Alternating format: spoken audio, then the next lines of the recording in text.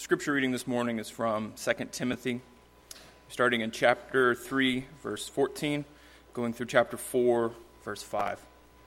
Again, that's 2 Timothy 3:14 through 4:5.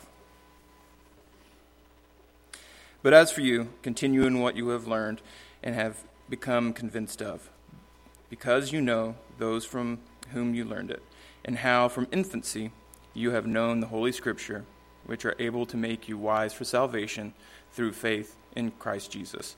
All Scripture is God-breathed and is useful for teaching, rebuking, correcting, and training in righteousness, so that the man of God may be thoroughly equipped for every good work.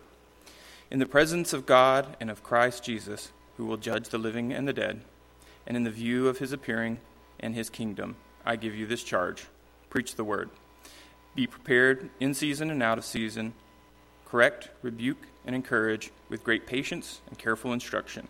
For the time will come when men will not put up with sound doctrine. Instead, to suit their own desires, they will gather around them a great number of teachers to say what their itching ears want to hear. They will turn their ears away from the truth and turn aside to myths. But you keep your head in all situations. Endure hardship, do the work of an evangelist, discharge all the duties of your ministry. You may be seated.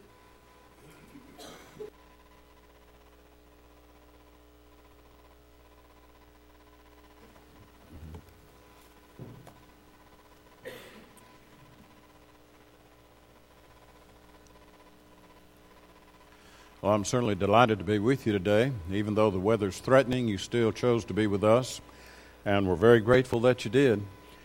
Today marks the beginning of our spring gospel meeting. We have visitors with us. We're very happy that you are here and hope that you'll come and be with us tonight at 6 o'clock. And then each night of our meeting, as it continues, we'll be meeting Monday night at 7, Tuesday and Wednesday at 7. We encourage you to be here for each and every service that you possibly can. We've selected as a theme for our meeting this year, I Can Trust My Bible. And we are looking at the makeup of the Bible and why it leads us to say that we can trust our Bible.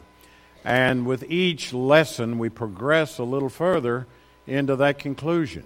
And so I would encourage you to be with us for each lesson, each and every service that we have, because it's going to deal with just another facet and carry us a little further toward the conclusion of us saying, I can trust my Bible. And I hope that each of us will go from this place with that conviction in heart that we can trust our Bible. Because as we've said so many times, we continue to say over and over again that the Bible's the greatest book in the world. So I'm delighted to be with you in this spring gospel meeting. I'm glad that you're with us. I encourage you to come and be with us for each of our services. And I want to begin our discussion, as I did this morning, as to why was the Bible written. Before I can ever come to an understanding of saying I can trust my Bible, I've got to ask the question, why was it written? And we spent some time this morning talking about why it was not written. And I'll certainly not try to rehearse all of those particular points, but as I scan through them this morning, you can see some of the reasoning that went into our discussion today. These are reasons why the Bible was not written. Sometimes people get the focus out of sight and out of sync with really the kind of consideration that they should have. The Bible was not written for these reasons, though many people will go to it or shun it for those reasons. Sometimes people will go to the Bible and say, well, you know, the Bible's a great book that helps me with my self-esteem, for example. And I'd have to say yes to that. The Bible does help our self-esteem. And some of our positive mental attitude experts will go to the Bible and they will say, well, look what we've discovered here from the Bible. The Bible really addresses about us feeling better about ourselves. And the Bible really helps us with a better self-esteem. And if you really don't have a good feeling about yourself, you'll have a better feeling about yourself once reading and understanding the Bible. And to that I'd have to say yes. The Bible helps us with our self-esteem. And the Bible makes us well-rounded individuals and helps us look upon ourselves and look upon others in the proper light. And much of what the Bible has to say addresses itself to that particular matter. If I were to ask the question, the Bible was written for our self-esteem, I'd have to say no. There are other reasons with regard to why the Bible was written. And nowhere do I read in the Bible that the Bible was written for my self-esteem, though I benefit from that. It is surely a side benefit that I will receive when I study the Bible. I'm going to feel better about myself when I read the Bible. When I know that I do what the Bible says and I've done what the Bible's told me to do, I'm going to naturally feel better about myself. But the Bible wasn't written for that purpose. And so in this hour that we come together, the next progression in our study would have to be, why was the Bible written? And I've taken a statement from a Bible passage for each point. The Bible was written that we might believe. And I'd like to put a lot of emphasis and weight on this particular matter, as the Bible does. Why do you have the Bible? The Bible was written that I might believe that Jesus is the Christ, the Son of God. And you'll recognize this passage from John chapter 20 and verse 30, and I'd like to read that for us this morning, because it serves, verse 30 and 31, it serves as a great purpose statement as to why the Bible was written. Now Jesus did many other signs in the presence of his disciples, which are not written in this book, but these are written, so that you may believe that Jesus is the Christ, the Son of God, and that believing you may have life in his name. It's a wonderful purpose statement for the Gospel of John. He said there were many other signs which Jesus did. The word sign naturally points to something greater. And the something that's greater that the signs pointed to was Jesus Christ. And the signs which Jesus did, and the many, even though many are not written in this book, they were written for the purpose that we might come to know that Jesus is the Christ, the Son of God, and that we would grow in faith in that prospect. Now that to me is an interesting part about the Bible, where John is saying, by means of inspiration, that the written record has just as much credibility as the actual phenomenon had. And I've often thought about this. I wish I had been there to see that. I wish I had been there to see the walking on the water, or the turning of the water into wine, or the miraculous multiplication of the loaves and the fishes. Wouldn't that have been grand to see that? To be there at the time and be able to witness firsthand those particular matters. And here he's raised Lazarus from the dead. What a thing to be able to see and to experience firsthand. But John is saying the Bible was written that you can believe. The Bible was written even though you weren't there, even though you didn't experience it firsthand, and even though you didn't see the actual occurrence of that event, you can still believe in that event because the written record carries as much credibility as actually seeing the natural phenomena itself. The actual thing take place. These things are written so that you may believe. And he gives me quite a purpose statement with regard to why was the Bible written. The Bible was written for my faith so that I could believe.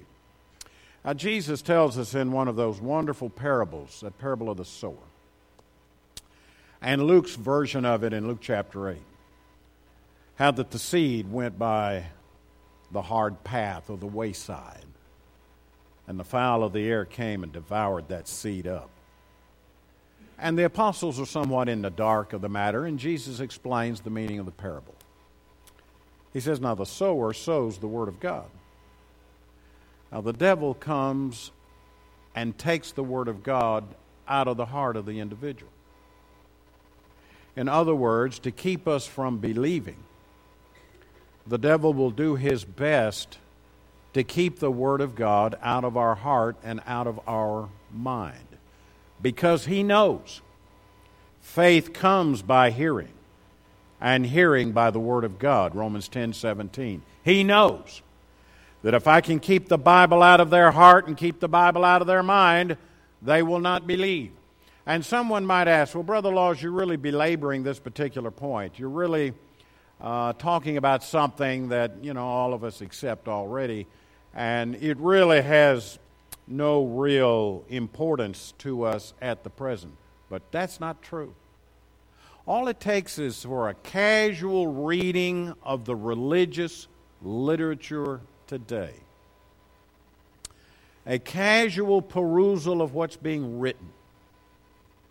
Most of it, I've not read most of it, but most of what I've read doesn't say anything about the Bible at all.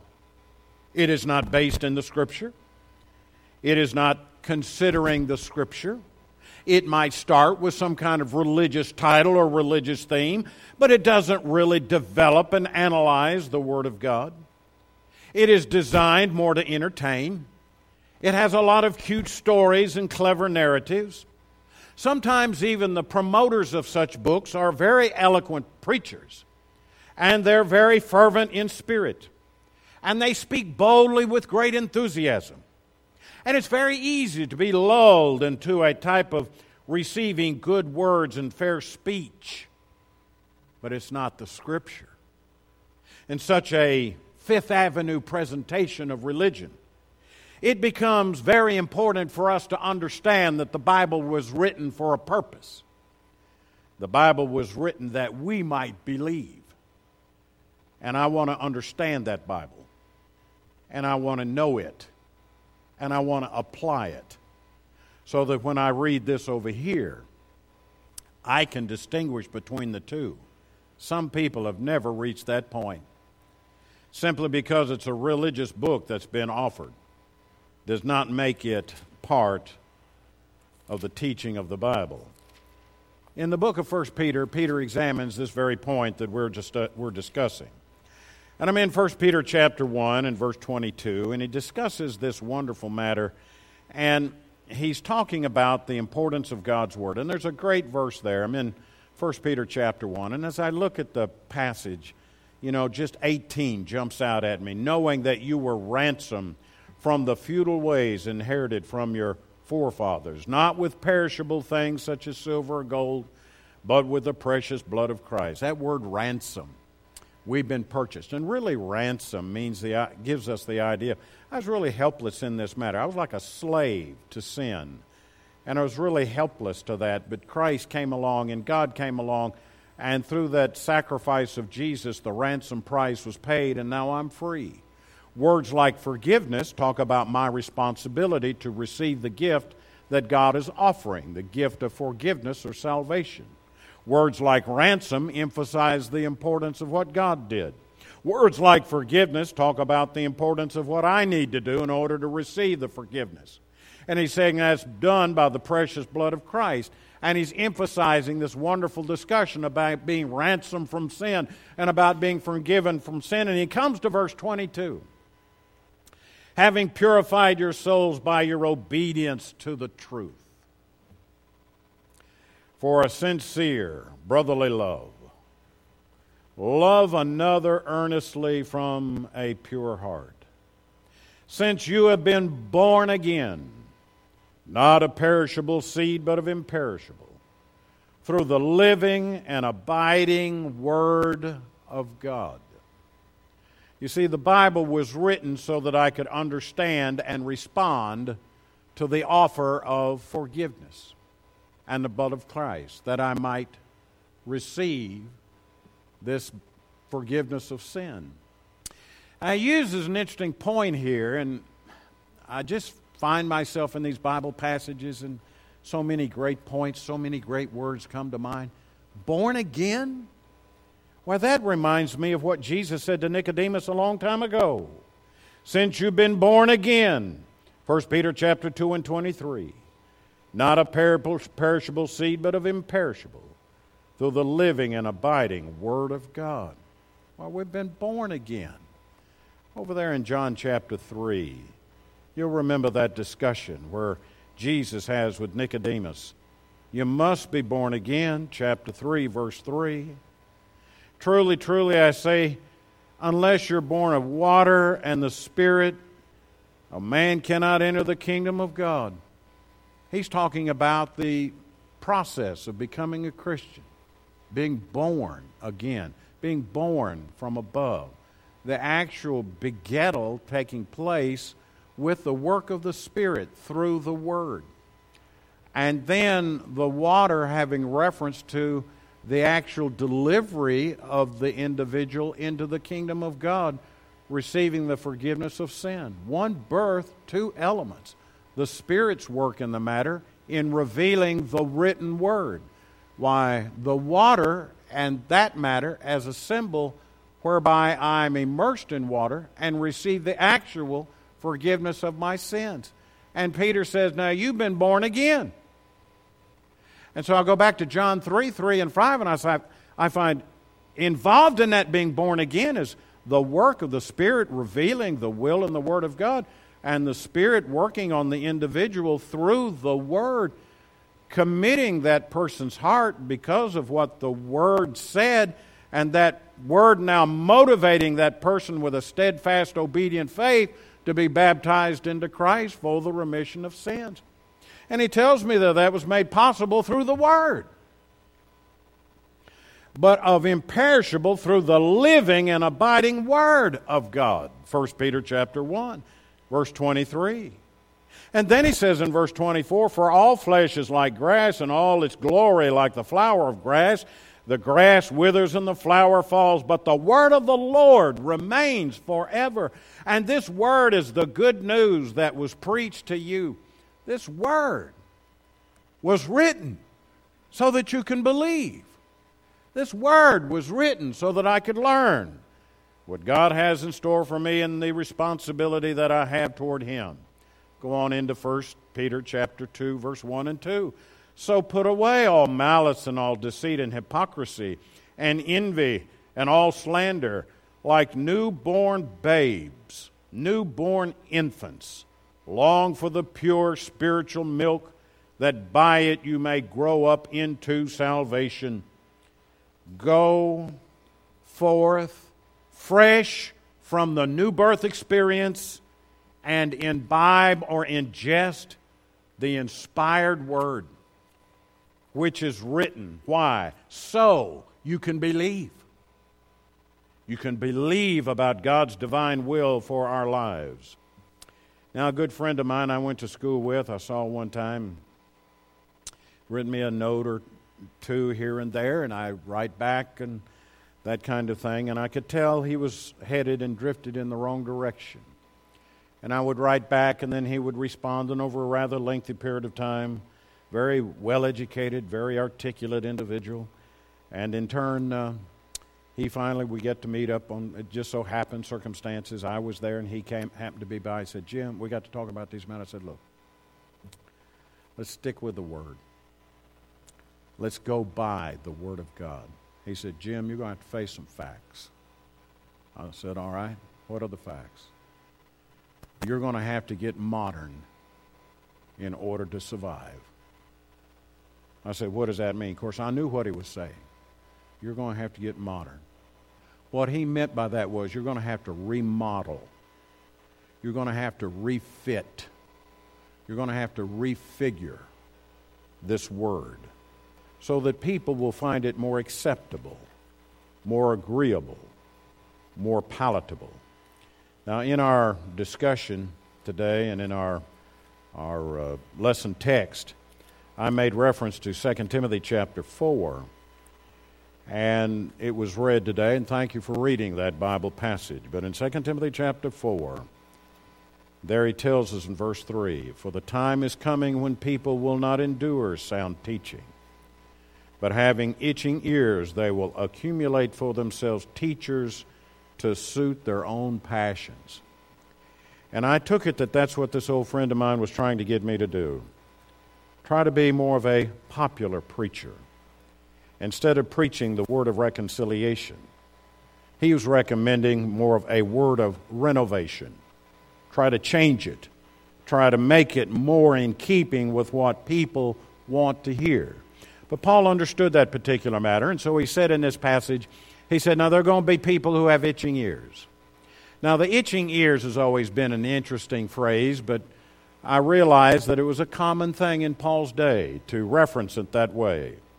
The itching ears was the ear who wanted to hear it its way, who tickled his ears.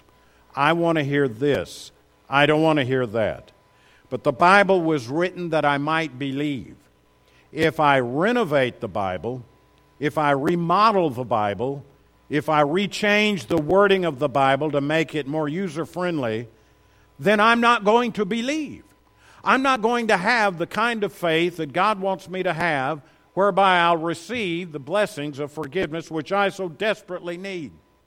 The call of the hour is to have a renovation of the Word of God, rather than accept the Word of God for what it says and what it is, the inspired Word of God.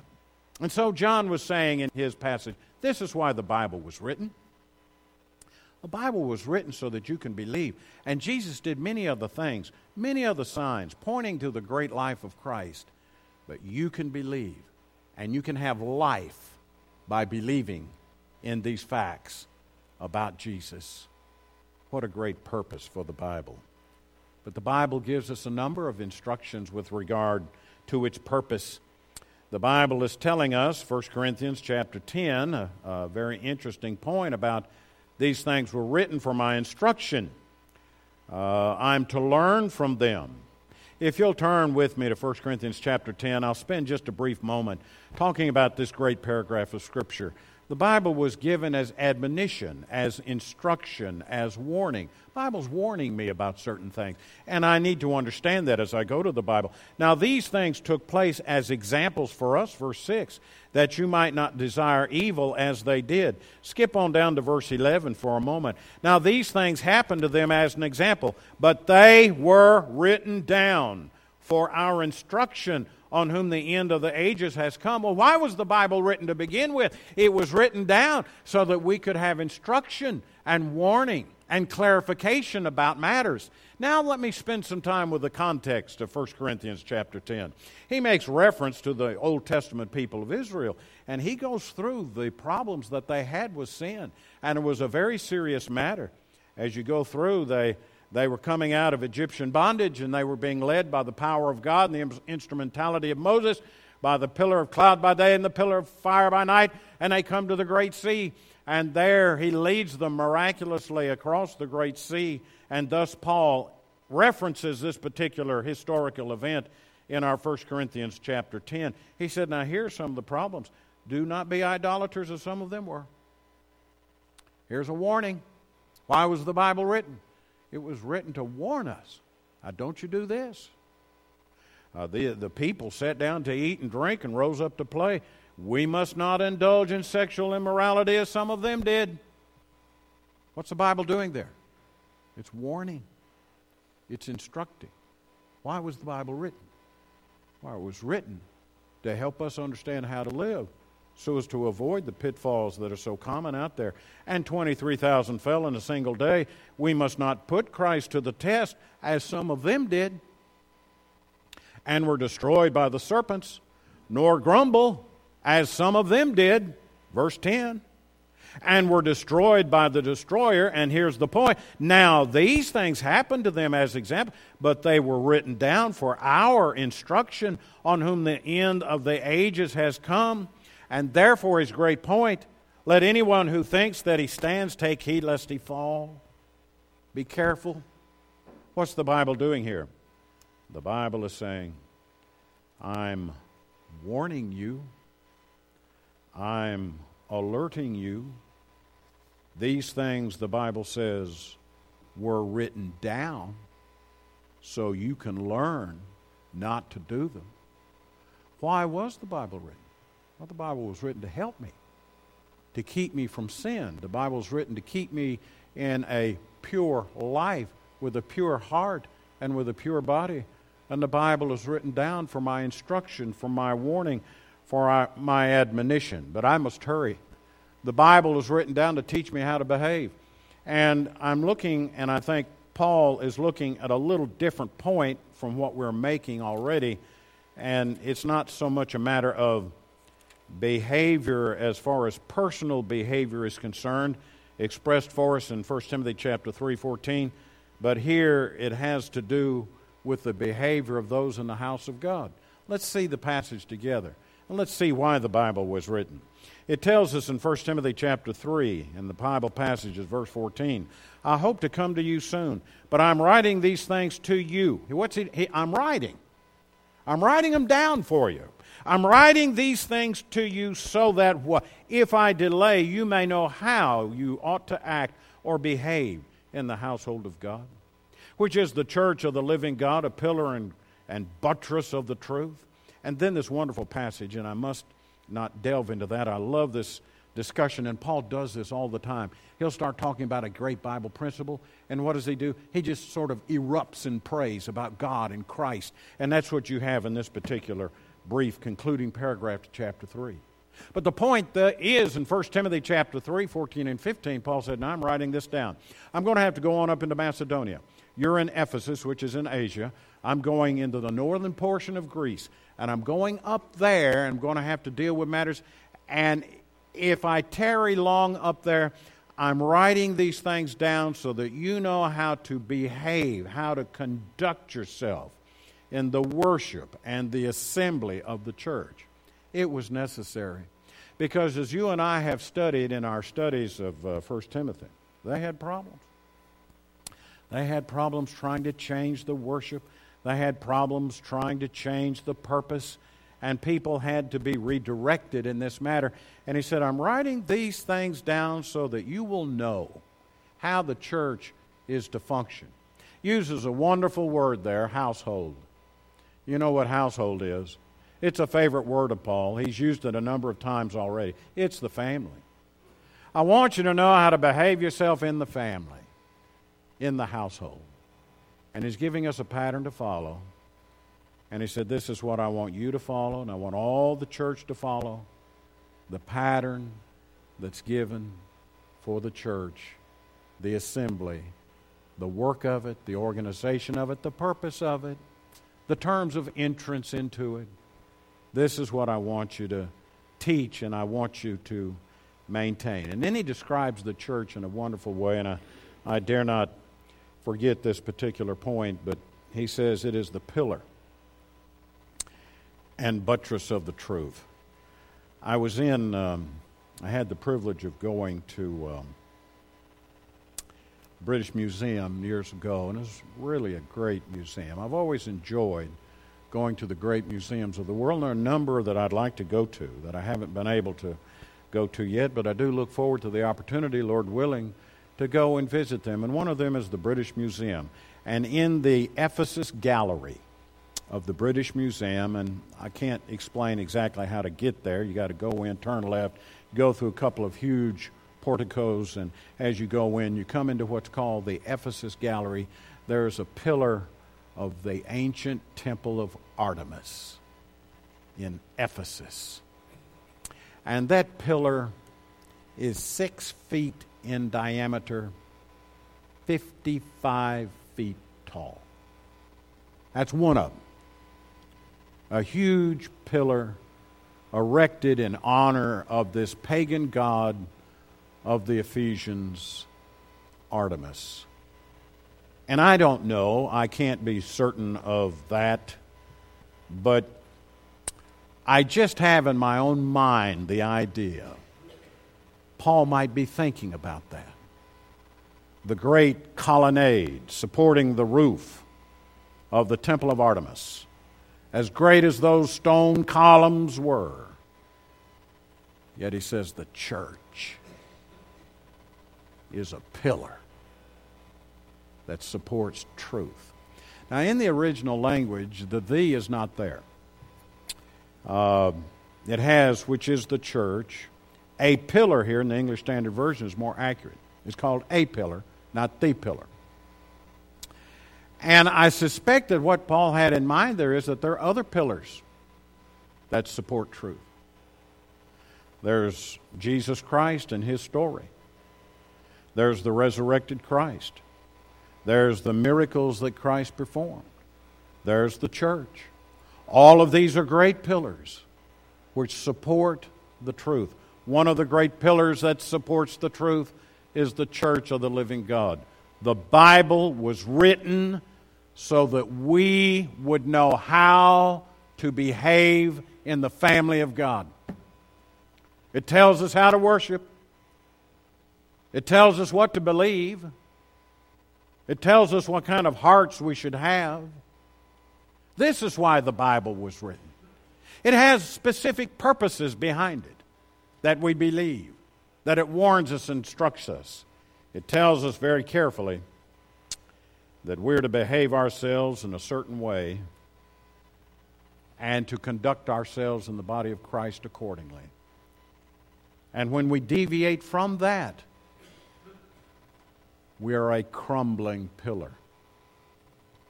We do not have the strength to support truth, the truth, and in turn we must, to be pleasing in the sight of God. This point, so closely related to the one that I've made already, I suspect that I will be very brief with regard to why was the Bible written. As I spent so much time this morning in our Sunday morning Bible class talking about why it was not written, I do want to spend some special time in our worship service today talking about why it was. And I found this statement in 1 John chapter 2 and verse 1. And it surely helps me step forward closer to the goal of saying that I can trust my Bible. When I read this passage in 1 John 2:1, my little children, I'm writing these things. He's what? I'm writing. Well, John, why are you writing? My little children, I'm writing these things to you so that you may not sin. But if anyone does sin, we have an advocate with the Father, Jesus Christ, the righteous. This word was given to me to keep me from sin. Now, naturally, the point that was made about our instruction, you'll say, well, that's the same point. Not quite. The Bible is warning me. The Bible is cautioning me. The Bible is admonishing me. But here his point in 1 John chapter 2, verse 1 is, we have an advocate with the Father when we do sin. I'm writing this that you will not sin. But we have an advocate with the Father to keep you from sinning, and when sin does occur in your life, then in turn there's a way of escape from it. Mom and Dad used to tell us, do not play in the mud in your church clothes. Do not play in the mud with your church shoes on. Take your good clothes off before you get outside to play. And you know what sometimes we'd do? We'd get out in the mud with our church clothes and with our church shoes on. John is saying, when that happens, when you do sin, you have an advocate with the Father, Jesus Christ, the righteous, and I'm not going to forget that. And the one thing that helps me remember that important matter is the fact that it's been written down for me. The Bible was written so that I would not sin. Closely related to that, he tells me in John chapter 5 and 1 John chapter 5 and verse 13 that the Bible was written that I may have eternal life. And not only written that I may have eternal life, but written so that I may know that I have eternal life. I write these things. John, why did you write them? Why is the Bible written to us, 1 John chapter 5 and 13? I write these things to you who believe in the name of the Son of God, that you may know that you have eternal life. And this is the confidence that we have toward Him, that if we ask anything according to His will, He hears us. And if we know that He hears us in whatever we ask, we know that we have the requests that we have asked of Him. We can know.